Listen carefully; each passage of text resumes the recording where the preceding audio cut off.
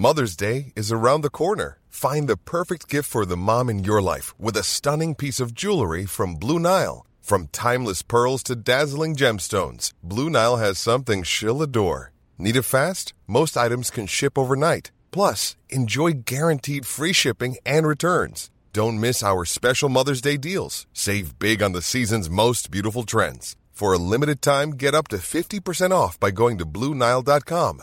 That's BlueNile.com.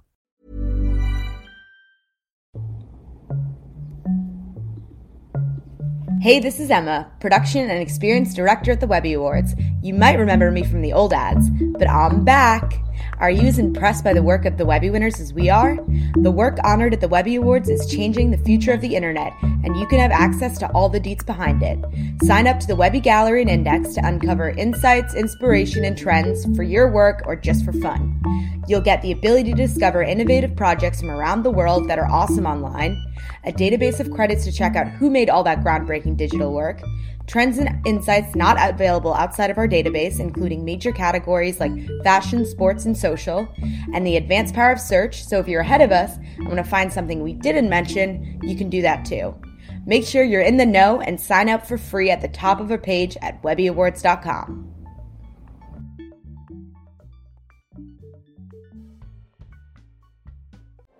From the Webby Awards, I'm David Michelle Davies. This is the Webby Podcast. Justice is due. Expect us. Great stories make people change. Black history is America's history. Stay turned. Black Lives Matter.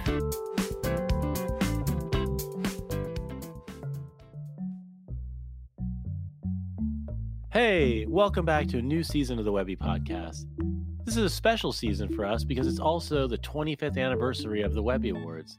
Yes, the Webby Awards was around for 8.8 baud dial-up modems and Apple Powerbacks way back in the late 90s. But today, the internet feels more important than ever. I'm not being hyperbolic when I say that in many ways the internet is what has gotten us through this year. It was what many of us used around the world to work, to keep in touch with family, and support our communities in need. Most importantly, it showed us what inequalities still exist in society and which of our structures are in need of major overhaul. To honor all of that, we launched Overwrite, a virtual event and content series that explores how the pandemic accelerated many parts of the internet, making it an indispensable part of our lives, and also how that helped ignite an urgency to build a better future. Throughout the series, we're inviting leaders across a few sectors to share how they're using the internet to make innovative change and overwrite what no longer works in their fields. Last week, we hosted our first event, Overwrite, How We Advocate. Our executive director, Claire Graves, and I spoke to Shaniqua McClendon, political director over at Crooked Media, and Rashad Robinson, the president of Color of Change. It's a great conversation on how they use digital tools to help change structural issues that are deeply embedded in our society and networks. Hi, welcome. I'm Claire Graves, Executive Director of the Webby Awards, coming to you from our New York City office. It's the first time we've been back since March. I want to say welcome. We're so excited for you to join us today. This year marks the 25th Annual Webby Awards, and we're really excited about this hallmark year, which also happens to coincide with a year of turbulence around the world, which has challenged us, like I'm sure it has many of you, to rethink and reshape everything that we do. Over the last 7 months, the internet has become our lifeline, the thing that has kept us connected and enabled us to support and uplift each other through this time.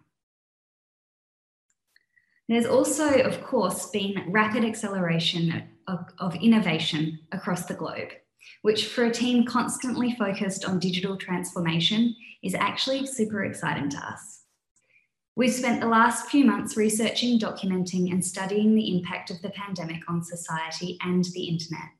And with our partners at Slack, YouGov, and WP Engine, we've created a series called Overwrite Tomorrow, which focuses on how the global pandemic created an indispensable internet and ignited the urgency to build a better future. As part of the program, we conducted a survey of 3,000 consumers all over the United States. And I wanted to share a couple of the results that really stood out to us. 92% of our respondents do not believe that the world will fully go back to the way it was before the pandemic. And 75% of people want at least some things about society to permanently change. We think that people are ready for a better future, and to that end, we're thrilled to kick off our 5-part event series with a conversation focused on what's on all of our minds right now: politics, activism, and advocacy. And we'll be talking to 2 phenomenal leaders in this space. I'm going to kick off first talking to Crooked Media's political director, Shaniqua McClendon. And then after what I'm sure will be a really exciting conversation, our CEO, David Michelle Davies, is going to talk to Rashad Robinson, who's president of Colour of Change, about the extensive work that they're doing to address diversity, equity, and inclusion in the United States. And now I'm so excited to welcome Shaniqua McClendon to the screen. Hi, Shaniqua. I have your bio that I wanted to read. I hope it's not too embarrassing for you to do it in front of you. I will just not listen. Shaniqua has worked in politics for over a decade and currently serves as political director for Crooked Media, home to the popular podcast Pod Save America, and one of my personal favourite Webby winners from this past year, This Land. In this role, Shaniqua led the creation of their voter engagement program, Vote Save America, and volunteer engagement program, Adopt a State. Prior to Crooked Media, Shaniqua began her career as a White House intern for President Barack Obama. She then went on to Capitol Hill, serving as a policy advisor to Senator K.R. Hagan and legislative director to Congresswoman Alma S. Adams, where she spearheaded the creation of the first ever congressional bipartisan HBCU caucus. Shaniqua, welcome. We're so excited to have you with us today. Thank you for having me. I'm really excited to join you today. We're really huge fans of Crooked Media at the Webby Awards, and particularly the work that you do to motivate people to participate in democracy. The election is, of course, on everyone's minds. It's 2 weeks away, and over the last year, you and your team have been doing an incredible amount of work. Vote Save America has registered nearly 60,000 voters and verified the registration of 340,000 voters and raised nearly $40 million for candidates, voter protection, local grassroots organisations. I was hoping that you might talk us through some of the work that you've been doing to give people an understanding of the breadth of that work. Yeah. So we, when I got hired, it's funny, Favreau was like, I never thought we would have to hire someone for this position. But I think they realized they had this huge audience, and this audience was looking for something to do. A big reason that the company was founded was to, one, talk about politics in a different way, but not only focus on what was wrong, but also tell people what they could do to fix a lot of these problems. And the team I work on, we're a small team, but we get a lot done. We knew that this year was going to be really important. In 2018, we were focused on flipping the House, and I think we had, a big impact on the successes that happened then. But we knew this year would look very different, which is why we were really thoughtful about what we wanted to, the programs that we wanted to stand up. And so I think we'll get into this later, but, creating Adopt a State so that people anywhere in the country could get involved in the states that would be most impactful on not just flipping the White House, but actually flipping the Senate and state legislatures around the country who will play an important role in gerrymandering. And thing that we've done, Forget Mitch, that has, it has gone beyond anything we expected, but I think it just has demonstrated how eager people have been to do something, to put their energy somewhere. And more than anything, I talk about this a lot, the coronavirus pandemic, I think, has really made people pay attention to the role that government plays in their everyday lives. So it's really just helped bolster the work that we do and have a lot of people who are eager to participate in what we have going on. Yeah, that's exactly what we've been focused on at the moment as well, is how the pandemic has reframed so many people's thinking. The Adopt a State program, if I recall correctly, launched about a month into the pandemic. And yeah.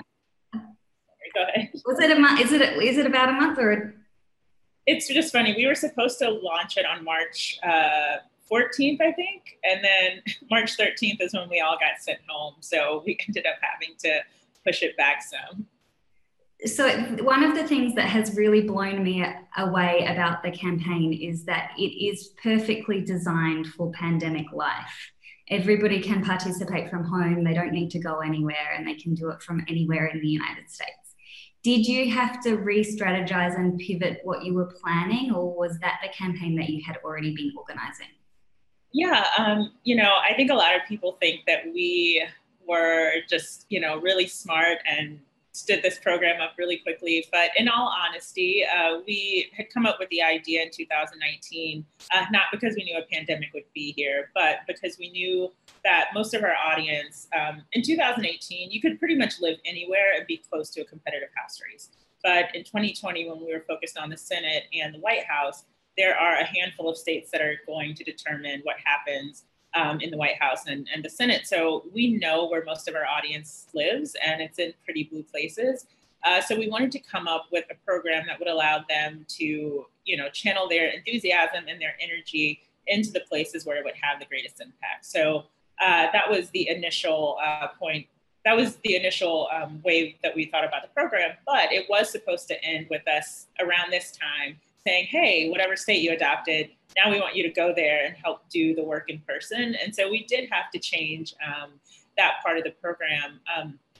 But we pushed pause on it because there were a lot of organizations we were working with, but they had to transition what they were going to do in light of the pandemic. So, we chatted with them, understood what they were doing. And then in June, we launched it at the end of May, actually. And we kicked it off with 4 trainings.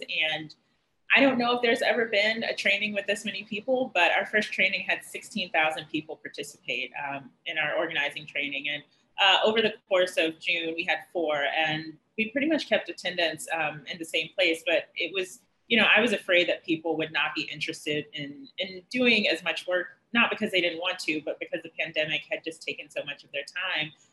But we were completely surprised. And I think it makes sense now that people were eager to participate. And how many people have signed up to do it and are active? Oh, yeah. So we've had 300,000 people sign up to adopt a state. And so it doesn't break down evenly, but that's across all 6 states. But we have between 40 and 50,000 people that show up almost every week to participate. And then we have a smaller group of about 4,000 volunteers who go above and beyond. And, they do the things we ask, but then they also ask us what more can they do. And they have been wonderful. And, as now we're 2 weeks out, I think we're going to see a lot more people who are just looking for something to do, people who maybe are not used to volunteering for, 6 months before an election are looking to tap in now. So I think we're going to start seeing those numbers actually increase as we get closer and closer to the election. Or election day, since the election has started already. So can people join now and help contribute now? Yeah, if you still want to adopt a state, we have 2 more weekly emails that will go out, one this Thursday and one next Thursday. So you can go to votesaveamerica.com/adopt. But we also, if you sign up for the Vote Save America email list, we're going to start putting opportunities on there as well. And we actually just launched a Vote Save America volunteer page. So if you don't want to sign up for an email list because, you have too many emails, you can also find the most important opportunities and the most impactful ways to get involved on that page as well. It's votesaveamerica.com/volunteer. Awesome. Crooked Media is, feels like a really new media company, and it has unbelievable fans. You've previously said that you joined Crooked because of its name recognition to increase civic engagement. What's the importance of this, especially across the podcasting community? And why do you think it's been so effective for Crooked? Yeah, I was in graduate school right before I took this job, and I went to graduate school thinking I would pivot out of politics, and then Donald Trump won. And so I figured, okay, there's nothing else I can do that will keep me sane unless it's working in the political space. But the reason I wanted to work at a company that had influence, if you will, was because there were so many, voter campaigns out there, and it just felt like we needed something more. And a lot of them, all of these campaigns do a lot of great work. I think the big difference between us and them is that we are in a unique position where we have a media component to our organization. So we're able to mobilize our audience pretty quickly. But we also are, really open about who we support. We don't, we're not nonpartisan. And I understand why a lot of organizations have to be, again, because we have this media company, we're not going out to, ask for donations the way a C3 or C4 might have to do. So we're able to just kind of talk about the candidates, break things down pretty clearly. But I think the reason we've been able to bring all those people in is because our hosts, particularly on Pod Save America, they have insight into the way government works. They've worked in government. They understand the politics of what might seem like a simple decision, but is actually going to trigger a whole lot of other things that don't make it such a simple process. So I think people keep coming back for that. And also, Vote Save America, when we launched it in 2018, it was a really unique place. You could find information on, voter registration deadlines, if you could register same day, if you could register online, or if you had to do it in person. We also have information now that we had last cycle, but is more important now, but information about voting by mail. And we filled in all those blanks. We also have a build your own ballot tool where you can type in your address and pull up your ballot, see all the candidates and ballot initiatives that are on your ballot. And we also gave people a place to volunteer. So you could type in your zip code and find something near you. And now this year we're, kind of saying, hey, nudging people to where they should volunteer. But I think the reason we've been so successful, specifically as a podcast production company, is, at least for me, when I listen to podcasts, I feel like I'm in a conversation with my friends, even though, they can't hear me talking, but, I feel like I'm there. And I think that builds a lot of trust and credibility with your audience. And so when we ask people to make a donation or to sign up for a volunteership, it feels like it's coming from someone that they know, and, they're more inclined to do it. Yeah, totally. This is a question that we've been thinking about, and we're sure that lots of other people have been thinking about when they've been listening to Pod Save America or Love It or Leave It over the last couple of weeks. Mm-hmm. Have you and the team started to strategize about what Crooked Media is going to focus on after the election? What's next for Crooked Media if Joe Biden wins? Yeah, so the outcome of the election will have a dramatic impact on what we're going to do after the election. But I think either way, we're going to continue to hold whoever's in the White House accountable. That looks very different when you have someone that you just pretty much disagree with on everything. And when you have someone who's willing to listen to the things that you want to see done. And so we still have to have a lot of these conversations, but generally we will still be working to advance progressive causes and progressive candidates by mobilizing our audience to contribute and to volunteer and just help elevate progressive messages. What I'm hopeful for us to be able to do is really to go into places in states and just areas and help start building the infrastructure that's necessary to actually win elections, into the future. I think that Crooked can also, and will continue to grow in this space. I think we've done a great job so far, but really take up some space on the left to have to kind of match what you see on the right with talk radio and Fox News. I don't want to put us in the same bucket as them because, we don't come up with conspiracy theories, and we're not just going to be the mouthpiece for a Democrat just because they're a Democrat, but we do want to offer a place where people can come and understand what's happening in the progressive space. And again, get the tools that they need to have an impact on the things that they want to see change. It will hopefully be really exciting to see how Crooked changes. Yeah, I'm excited. The company, I think it's obvious that it came out, like a lot of organizations, it spun out of Donald Trump being elected. But I think we're going to be here for a while. I think our audience has shown us that they have an appetite to affect change. And hopefully I'm not, jinxing this in any way, but I think that Donald Trump's election and, not just that, but we've seen even, in the middle of a pandemic, people show up to protest police violence. I think that there is this spirit that is running through a lot more people to be a lot more engaged in what's happening around them. And I think whether or not Donald Trump is reelected, that spirit will stay with them. And I think we'll be able to benefit from it, in electoral politics, but just like our social politics generally. So I have one more question, but I think we have a couple of questions from the audience that we wanted to ask you. Sure. Let me just find them.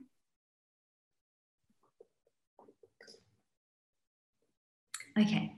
You touched on this for Crooked Media, but how should voters be thinking, preparing for the next 4 years, regardless of the election outcome?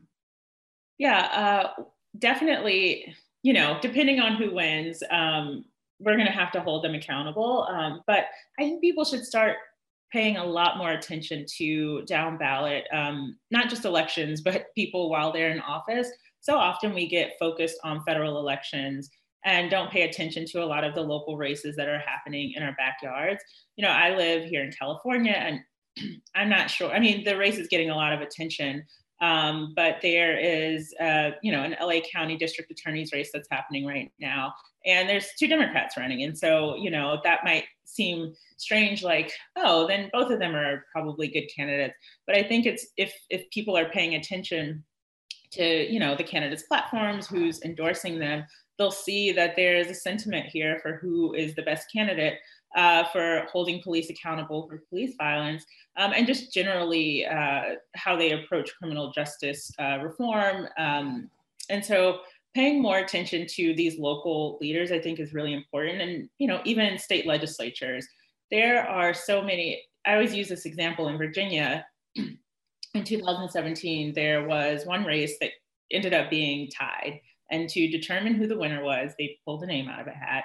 And the Republican ended up winning, but it wasn't just as simple as the Republican won. Because that Republican won, Democrats did not gain the majority in the state assembly. So there was a lot at stake. And, if one more person had voted, it wouldn't have ended up in a tie. So I think paying attention there, because our local and state leaders, they are the ones who are just having a tremendous impact on our everyday lives. And we need to keep our eyes on them too.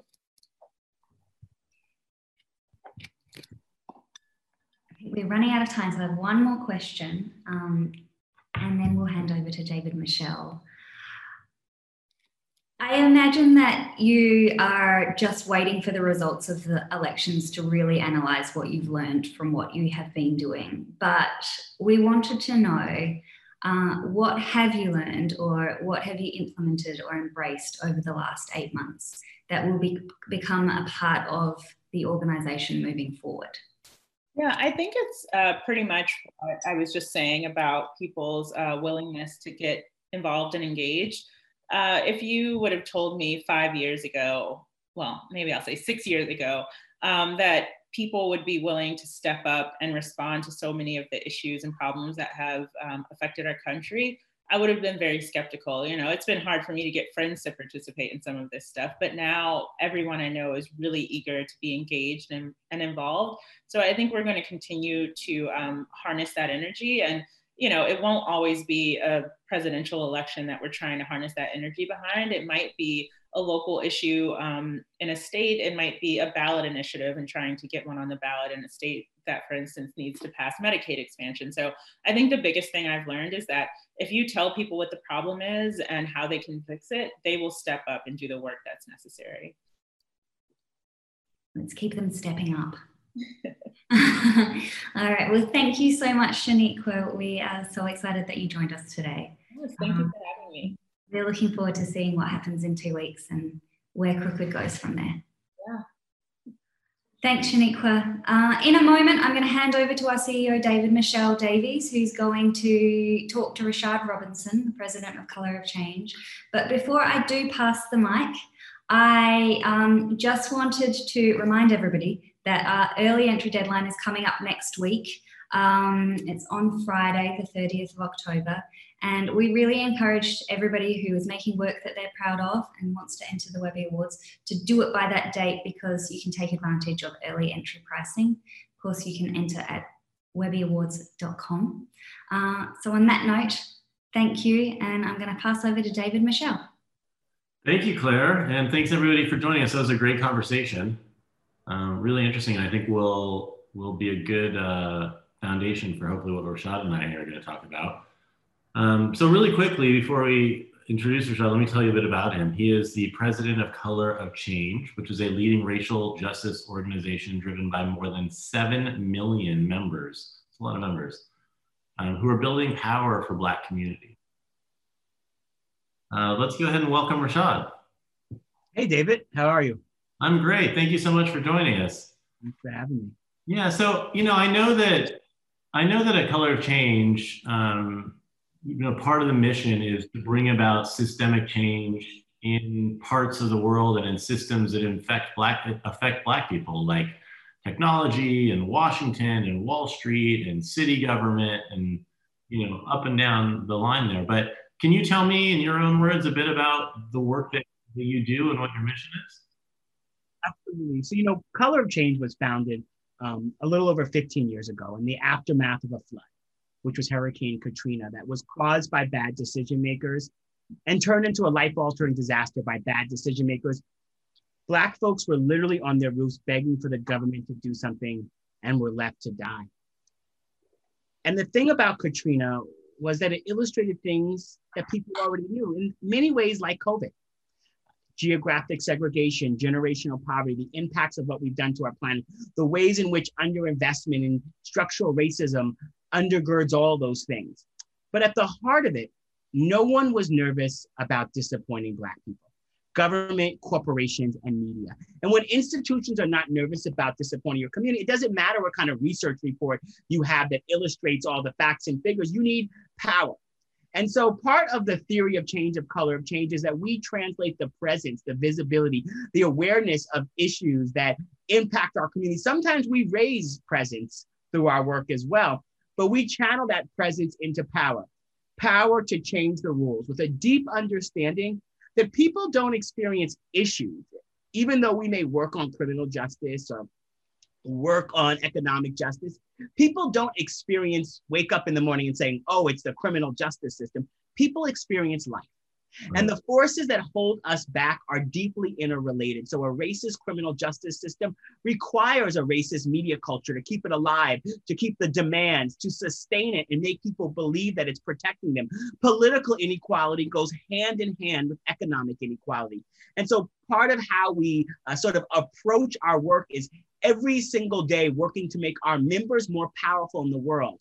And if we can make Black folks and our allies of every race powerful, make decision makers nervous about disappointing us, then we can work towards a more human and a less hostile world for Black people. But when Black people win, the history of this country has proven that everyone wins. And so the progress for all of us moves forward at the same time.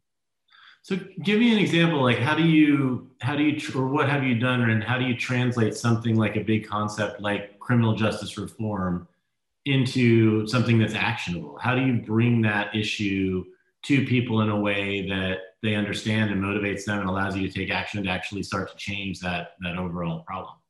It's a great question. So we've developed this strategy of respond, build, pivot, and scale. So respond to moments that are happening in the world. Sometimes it is police violence. Sometimes it is issues that expose themselves in the criminal justice system or that partners on the ground may expose. And what we try to do in that moment is give people something strategic to do. And so you'll never get a petition from Color of Change that says, tell Mitch McConnell to stand up for affirmative action. Because we know no matter how many people sign that petition, Mitch McConnell is not standing up for affirmative action. And so we don't just send people petitions because it makes us feel good.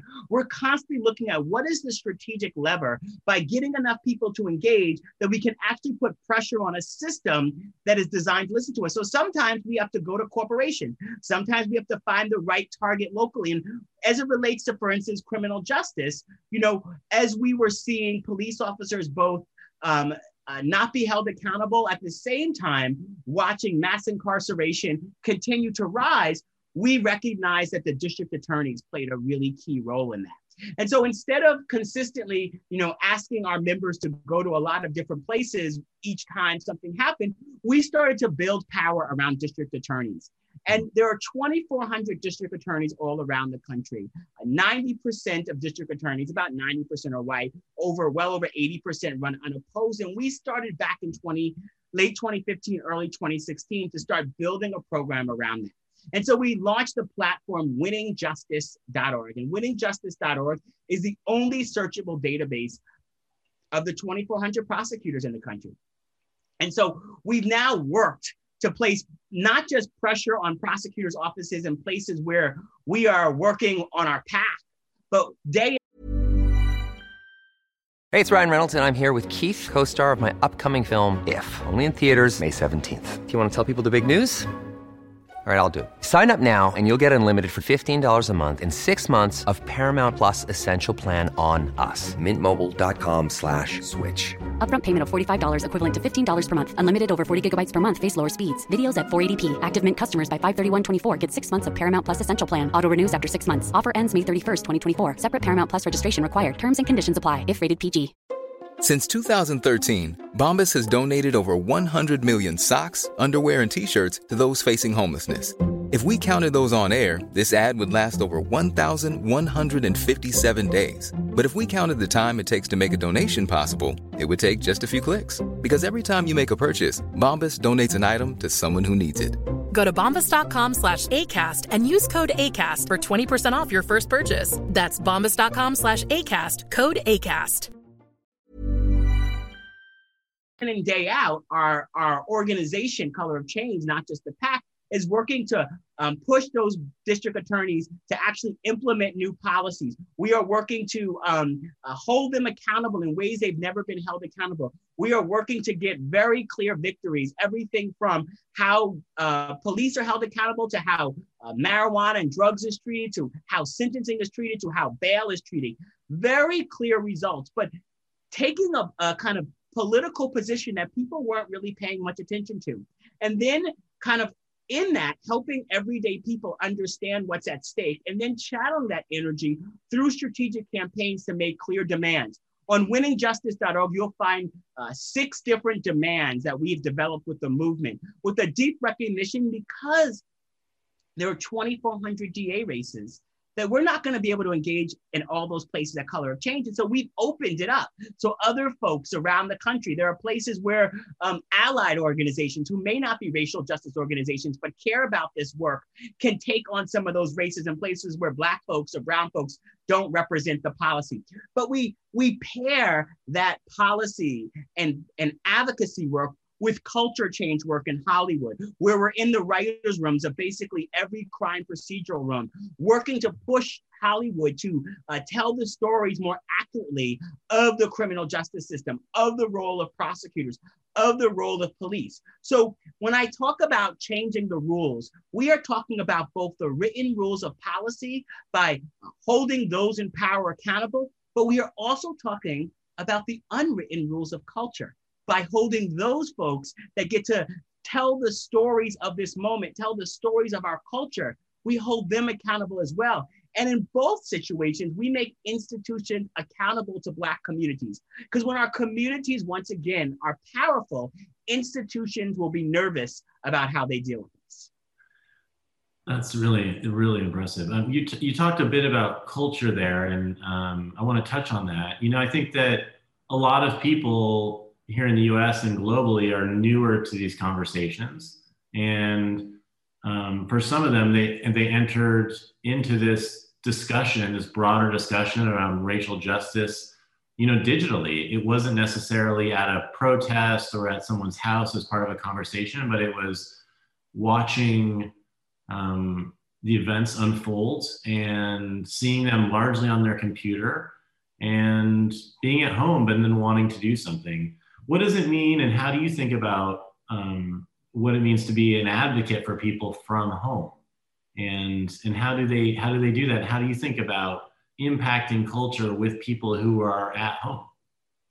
Well, here's the thing. It is such an honor to be able to, in moments of crisis, in moments of pain, in moments of struggle, to be part of giving people something to do, giving people the strategic next step that they can take, the lifeline. And in times of peril, whether it is because of the sort of recognition of racial injustice that is happening for a lot of people, or whether it is just the day-to-day aspects of how the coronavirus has impacted our lives, people are looking for very clear things to do. And sometimes activism, being able to translate our caring into something to do, is the lifeline, is the thing that can open up new possibilities. So it is absolutely an honor to be able to do that. And we take that very seriously. We take it seriously, not just in terms of what we ask people to do, but where we make our bets. How do we sort of engage? There are so many issues that we can take on every day.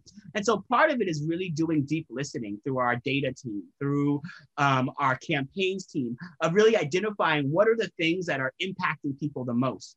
And then really looking at sort of the strategic levers that if we hit them, we can actually make more possible.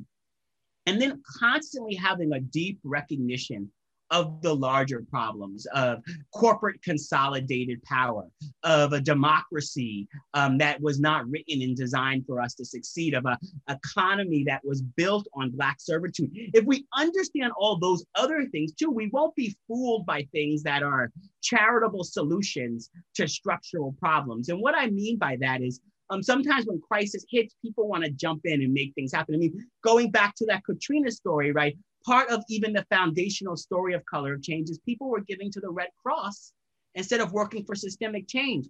And it's not that you don't want to help people in those moments, but if you're only helping people and not working to change the conditions, then you're not working from a justice mindset. So we're not simply looking for people to send water bottles to Flint without actually dealing with why the pipes were not clean. We don't simply want service days at inner city schools if we're not fighting long-term to change public education and deal with all of the ways in which a system is not broken, but it's operating the way it's designed. We don't want people to simply work on reentry if we are not fighting to end mass incarceration. We don't want just know your rights trainings for young Black kids if we are not dealing with police violence and police misconduct and downsizing policing and investing in the things that we know keep communities whole. This is part of also how we sort of take our charge, is how do we take the sort of pain, outrage, passion, and joy, Black joy. How do we take all of those things and channel it into something that will make people's lives better?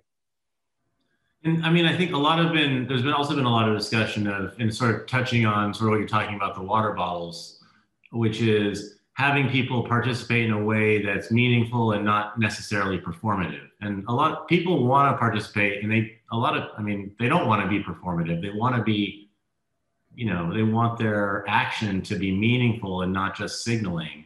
How do you think about that? And how do you organize action in a way that it can have that type of impact that people are looking for? So, that's a really good point. So I want to say, like, if people need water bottles, we want to get them water bottles. We want to get them clean water, right? Like, that's not, but it's sometimes we stop there because we've come up with this idea that in and of itself, we can go back to doing what we were doing before. Part of this is even how we talk about the story. And this is not just opponents to what we want, it's even our own communities, right? If we start up from a framework of calling Black communities vulnerable, right? Vulnerability is a personal trait. I may be vulnerable if I go on social media and see an ex that's too happy with their life. I need to work on myself. That is personal vulnerability. But when you talk about communities as vulnerable, you're talking about them as weak, right? And Black communities have been targeted, exploited, put in harm's way. That's not vulnerability. And it's not about fixing Black communities and Black families. It's about fixing those systems. We do this a lot when we talk about communities that have been oppressed. And so we will say Black folks are less likely to get loans from the bank, instead of banks are less likely to give loans to Black people. We will say women of color, women of all races, are less likely to get senior level positions in tech. Instead of tech companies exclude women from senior level positions.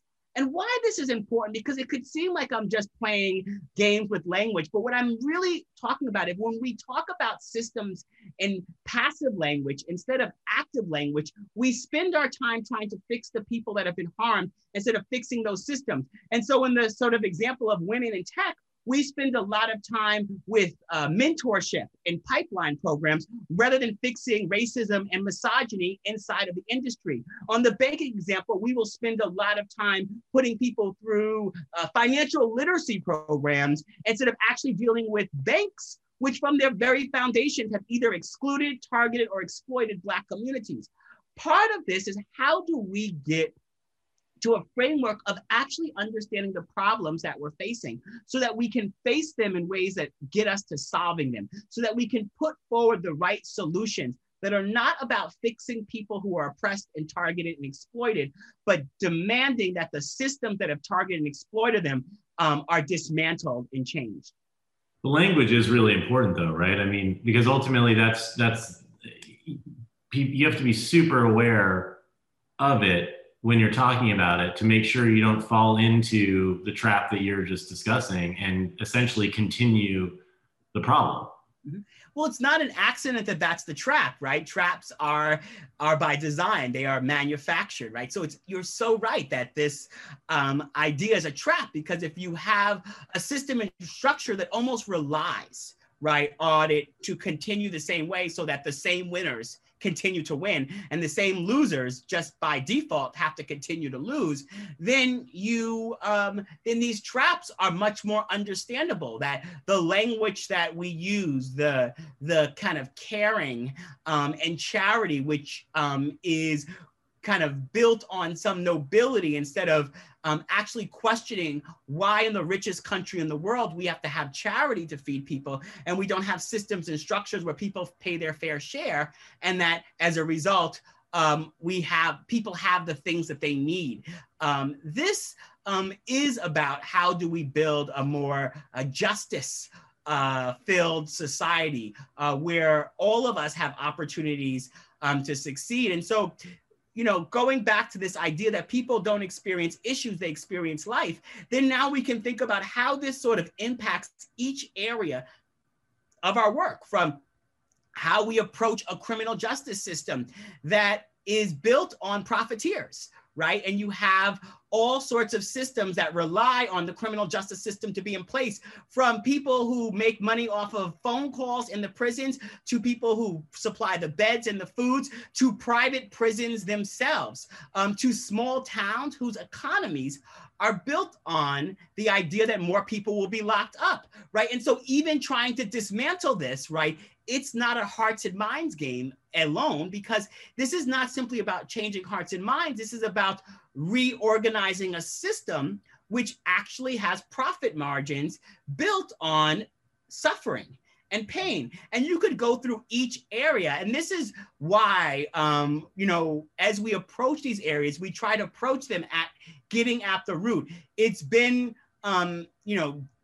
part of a lot of the work that's animated us through this kind of moment of Corona crisis, as we've both had to deal with all of the ways in which the economy, right, has been geared and built to lead us to this crisis, but also all of the solutions, or so many of the solutions that could potentially get us out, from the ways in which the small business loans that went through big banks never got to Black and brown communities, through the technology that we are on right now that was built without Black and brown people, and as a result was built in ways that didn't allow for our full participation the same way that other communities have been able to participate. Let's talk, you're talking about tech there. Let's talk about tech for a little bit. I know Color of Change recently organized a pretty big boycott of Facebook, encouraging advertisers to pull, successful boycott, I would say, encouraging advertisers to pull their advertising. Tell us about that and why you did that. So, our work on Facebook has been, you saw that deep breathe, because it's been 5-6 years of back and forth with Facebook. It started back, in 2014, 2015, when Facebook was allowing the surveillance of Black Lives Matter activists and the doxing of Black Lives Matter activists. And a lot of that, actually, you can find a lot of that in my very good friend's book, The Purpose of Power. Alicia Garza, one of the co-founders of Black Lives Matter. Her book came out today, so I'm just doing a plug for my sister, Alicia. But I say all that to say that we were sort of facing down Facebook in those early days. And then what we saw was more and more ways in which the sort of systems in that institution were designed only for profit and growth at the expense of safety, integrity, and security. And so what ended up happening was we watched as a woman by the name of Corinne Gaines in Baltimore was in the interaction with police, had her Facebook Live on. Facebook got a call from law enforcement. Without any rules in place, they turned off her Facebook Live. Corinne Gaines ends up dead, no video. And so now we are in these back and forths, but it really did come to a head after we had asked and demanded that Facebook do a civil rights audit, and they agreed. And auditing all their policies and practices, and they stalled. And we worked with Senator Cory Booker, and he asked Mark Zuckerberg at the first hearing that Zuckerberg went before Congress about the civil rights audit. And then we got some more speed when Mark decided that he was going to, say yes, they were going to move forward with it. And then in 2018, we found out from the New York Times that Facebook had hired a PR firm to attack us. I got a call from the New York Times right after the story posted asking us for comment, and I had no idea what they were talking about, but they had a PR firm, even while they were saying they were going to work on civil rights, they were going to do this audit, that they had hired this firm to discredit us. This leads to the next couple of years up until now of a lot of back and forth with Facebook. Some of that we actually worked and got a lot of policies in place. We brought Sheryl Sandberg to Atlanta to meet with activists and really hear on the ground what was happening. We spent time going back and forth in detail around policies. And then they don't actually enforce the policies that we get in place, because the incentive structure at Facebook is not designed for them to enforce those policies when they run up against profit and growth. And so part of what we ended up coming to at the 1st of July and beyond was a recognition that we couldn't keep doing the same things over and over again and getting different and expect different results. And the part of what we know about monopolies, about consolidated power, is that we weren't going to cause enough pain to the bottom line of Facebook, but hopefully through bringing over 1,000 corporations who no one would call social justice warriors. Maybe those guys at Ben and Jerry's are social justice warriors. They're kind of on it. But most folks were not social justice warriors. With a group of social justice organizations like the NAACP and Repress and ADL and other groups, bringing those groups together, right, in this conversation where we were demanding more from Facebook will hopefully be a message to Congress that we cannot have big platforms, a platform like Facebook, which has over 2.6 billion users. Let me say that again, 2.6 billion users. That's more followers than Christianity, that has one person controlling 60% of the shares and is chairperson and CEO, and they talk about themselves as a public square. We've got to be able to have systems that actually hold them accountable. The same way that there are rules for the folks that deliver our meat to our grocery stores and the people who inspect our safety belts in production lines, we actually need companies that are full of people that call themselves engineers to actually have rules for what they build and consequences for how it hurts people. I mean, so I'm sure when you had those meetings with the various executives at Facebook, I would imagine that you probably all felt like they were well-meaning, good-intentioned people, or like that they came to the conversation with good intentions. I hope, anyway. And you hear this with not just with Facebook, but other tech companies too. And people meet with them, they express the issues. There's good discussion. And then it falls down. Do you get a sense of, is it falling down on a sort of like a human level and a passion for doing the work? Or is it falling down just in a it's not the way the place works, and it is very hard to change the way it works from just talking to them? Or have you gotten a sense of where it breaks down from wanting to do better and not succeeding at it? Yeah, and so, And maybe I'm naive, I don't know. Yeah, no, you're not naive at all. I mean, these are questions to ask, right? I sit with Mark Zuckerberg or Sheryl Sandberg, and they donate money to causes that I care about. This is not about personal anger at them. Here is the thing. There are a lot of times where folks can be very well-meaning, but they don't want to change anything that they're doing to end the inequality that they're either benefiting from or that they're advancing.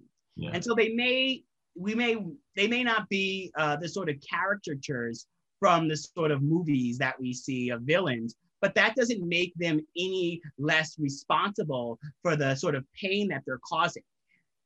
Mark Zuckerberg is more nervous about disappointing Donald Trump than he is about Black folks, about Jewish folks, about LGBT folks, about Muslim Americans, about Muslims around the world, he is more nervous about the regulation because growth and profit is the long-term goal. And if growth and profit is the long-term goal, then you may care. He may actually care, and he may actually but he's constantly trying to figure out ways to fix the problem without actually dealing with the business model, which is the problem. And if the business model is the problem, then you're going to constantly figure out, COVID has been tough on my my exercise regimen. The gym's closed, and so, I can find a lot of different ways to try to keep healthy that don't involve exercise. But at the end of the day, without exercise, I am just fooling myself. And without structural change, they are just fooling themselves. And this is what we consistently come down to, this idea that they can fix the problem without making sort of the deep changes. Because at the end of the day, they have to run up against Donald Trump and regulation would challenge growth and profit. And so that is what we're facing here. And so I do just want to invite people into this idea that it's not whether or not they're good people or not. They're not running a soup kitchen. Yeah. That's what I care about. They are running the largest communications platform the world has ever seen, a hugely profitable corporation that wants to deliver profit quarter after quarter. And if you go into the room understanding that, then the choices you make strategically are not about whether or not I like these people or whether or not I dislike these people, which is just as important because we don't want to make them caricatures. They're real people. What we want to do is recognize that any person leading an institution that had this level of power without any oversight or rules would be susceptible to making the type of decisions that Mark Zuckerberg is making right now. And this is not about Mark Zuckerberg, even though at times we have to sort of channel energy in campaigns to focus on him. This is about a system and a structure which is designed to get the results that it's getting, which is tools that radicalize hate and send people down a rabbit hole of being deeply violent. Systems which are designed to allow for voter suppression and misinformation to travel. Systems which can violate civil rights laws, the sort of rules that we have won and fought for, and the people before us have won and fought for. This is what we're sort of up against in so many ways. And for us, while we may not have what we need at the congressional level right now and the president in the White House to get the type of structural change, that is why we have to run these campaigns and face them down. But part of this is about raising attention for the larger public so that we can make the demands on our elected officials to do the things necessary so that the technology that has so much potential to bring us into the future, to connect us, to give us sort of more ways to advance and become better, doesn't drag us into a past where any of us who were oppressed, any of us who were marginalized, any of us who were attacked could be run up on in public space, a past where it doesn't matter if you have civil rights law, because people, if you have enough power, if you're the sheriff, if you are an elected official, you can violate those laws and not be held accountable. This is what's at stake. And in so many ways, you know, even listening to some of the sort of words and stories from Facebook employees, to hear that, like, you know, Mark Zuckerberg may have a philanthropic arm that is donating money to all sorts of causes that I actually believe in. And at the same time, he knows he would be better off for himself and for Facebook with having a president in office that stands in direct opposition to the things he gives money to. And that's the game that capitalism can create. And we can't allow ourselves to be confused by any of it. Yeah, a couple audience questions. Just to follow up on this, what are some really big things that either Facebook or other tech companies could do to really rectify the way their platforms support misinformation and hate? So a couple of things. First, they should be running all of their new policies and their new tools through a civil rights screen. You know, we're sitting on Zoom right now, and, you know, at the height of the early days of the pandemic, you know, people were Zoom bombing all of these events, and they're still doing it, but it was happening a lot. And I remember we launched a campaign, and I'm being in conversation with senior level folks at Zoom. They said, well, we never imagined that people would want to interrupt someone's gathering. And I was like, that's probably because of who you had around the table when you built that, because you probably had a lot of folks that don't have experience with having their gatherings and their celebrations and their coming together. So first and foremost, they have to have people that understand civil rights. A lot of my conversations with Mark Zuckerberg, even about some of the posts like the Donald Trump looters and shooters post, and some of these other posts sort of really exhibit a deep lack of understanding of civil rights, American history, and sort of race relations. You know, it's almost like I understand coding better than he understands those things, and I don't really understand coding.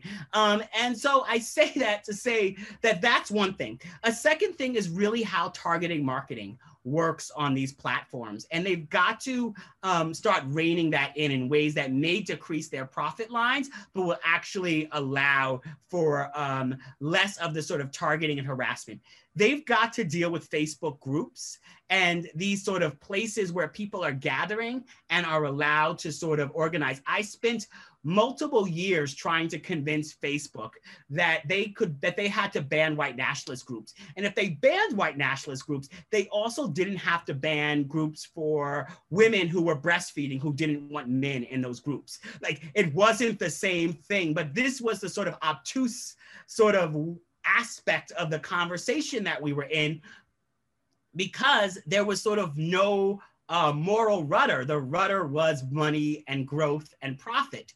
And so all of that to say, like, those are a couple of things. Folks can go to Stop Hate for Profit, the Stop Hate for Profit site, and they can see a list of the larger demands that the coalition has put together. And these demands really do center on a set of things that Facebook could do pretty immediately.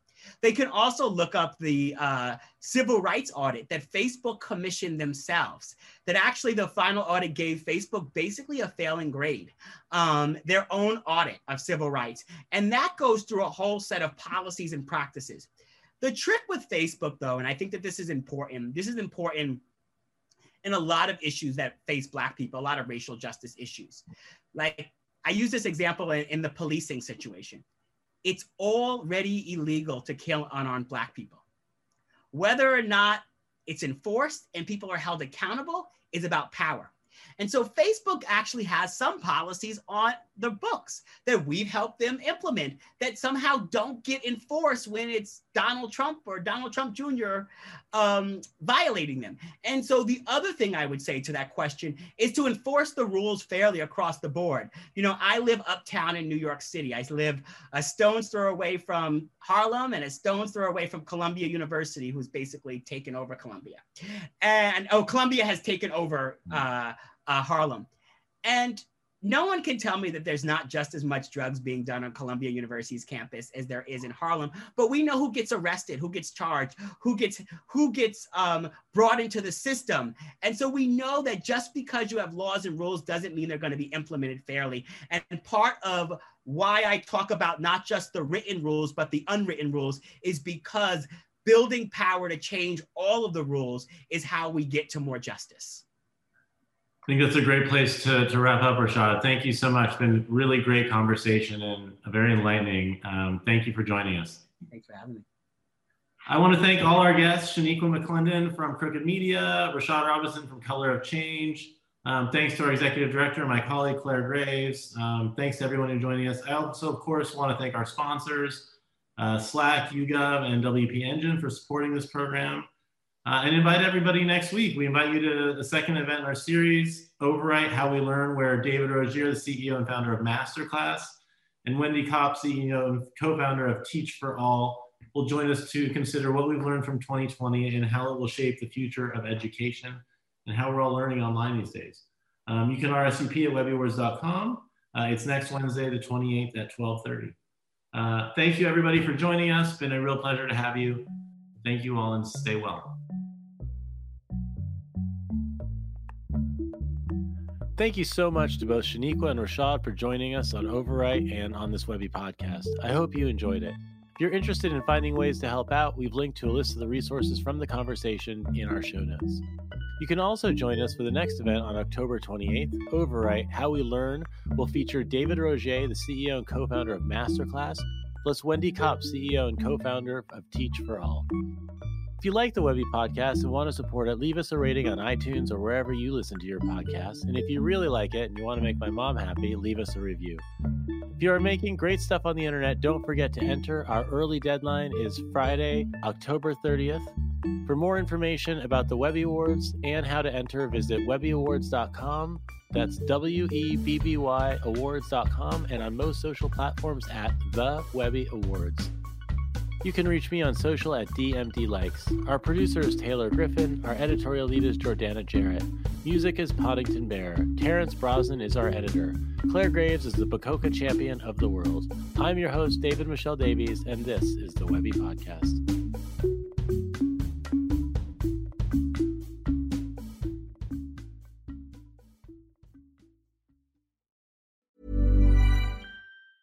Hey, it's Danny Pellegrino from Everything Iconic.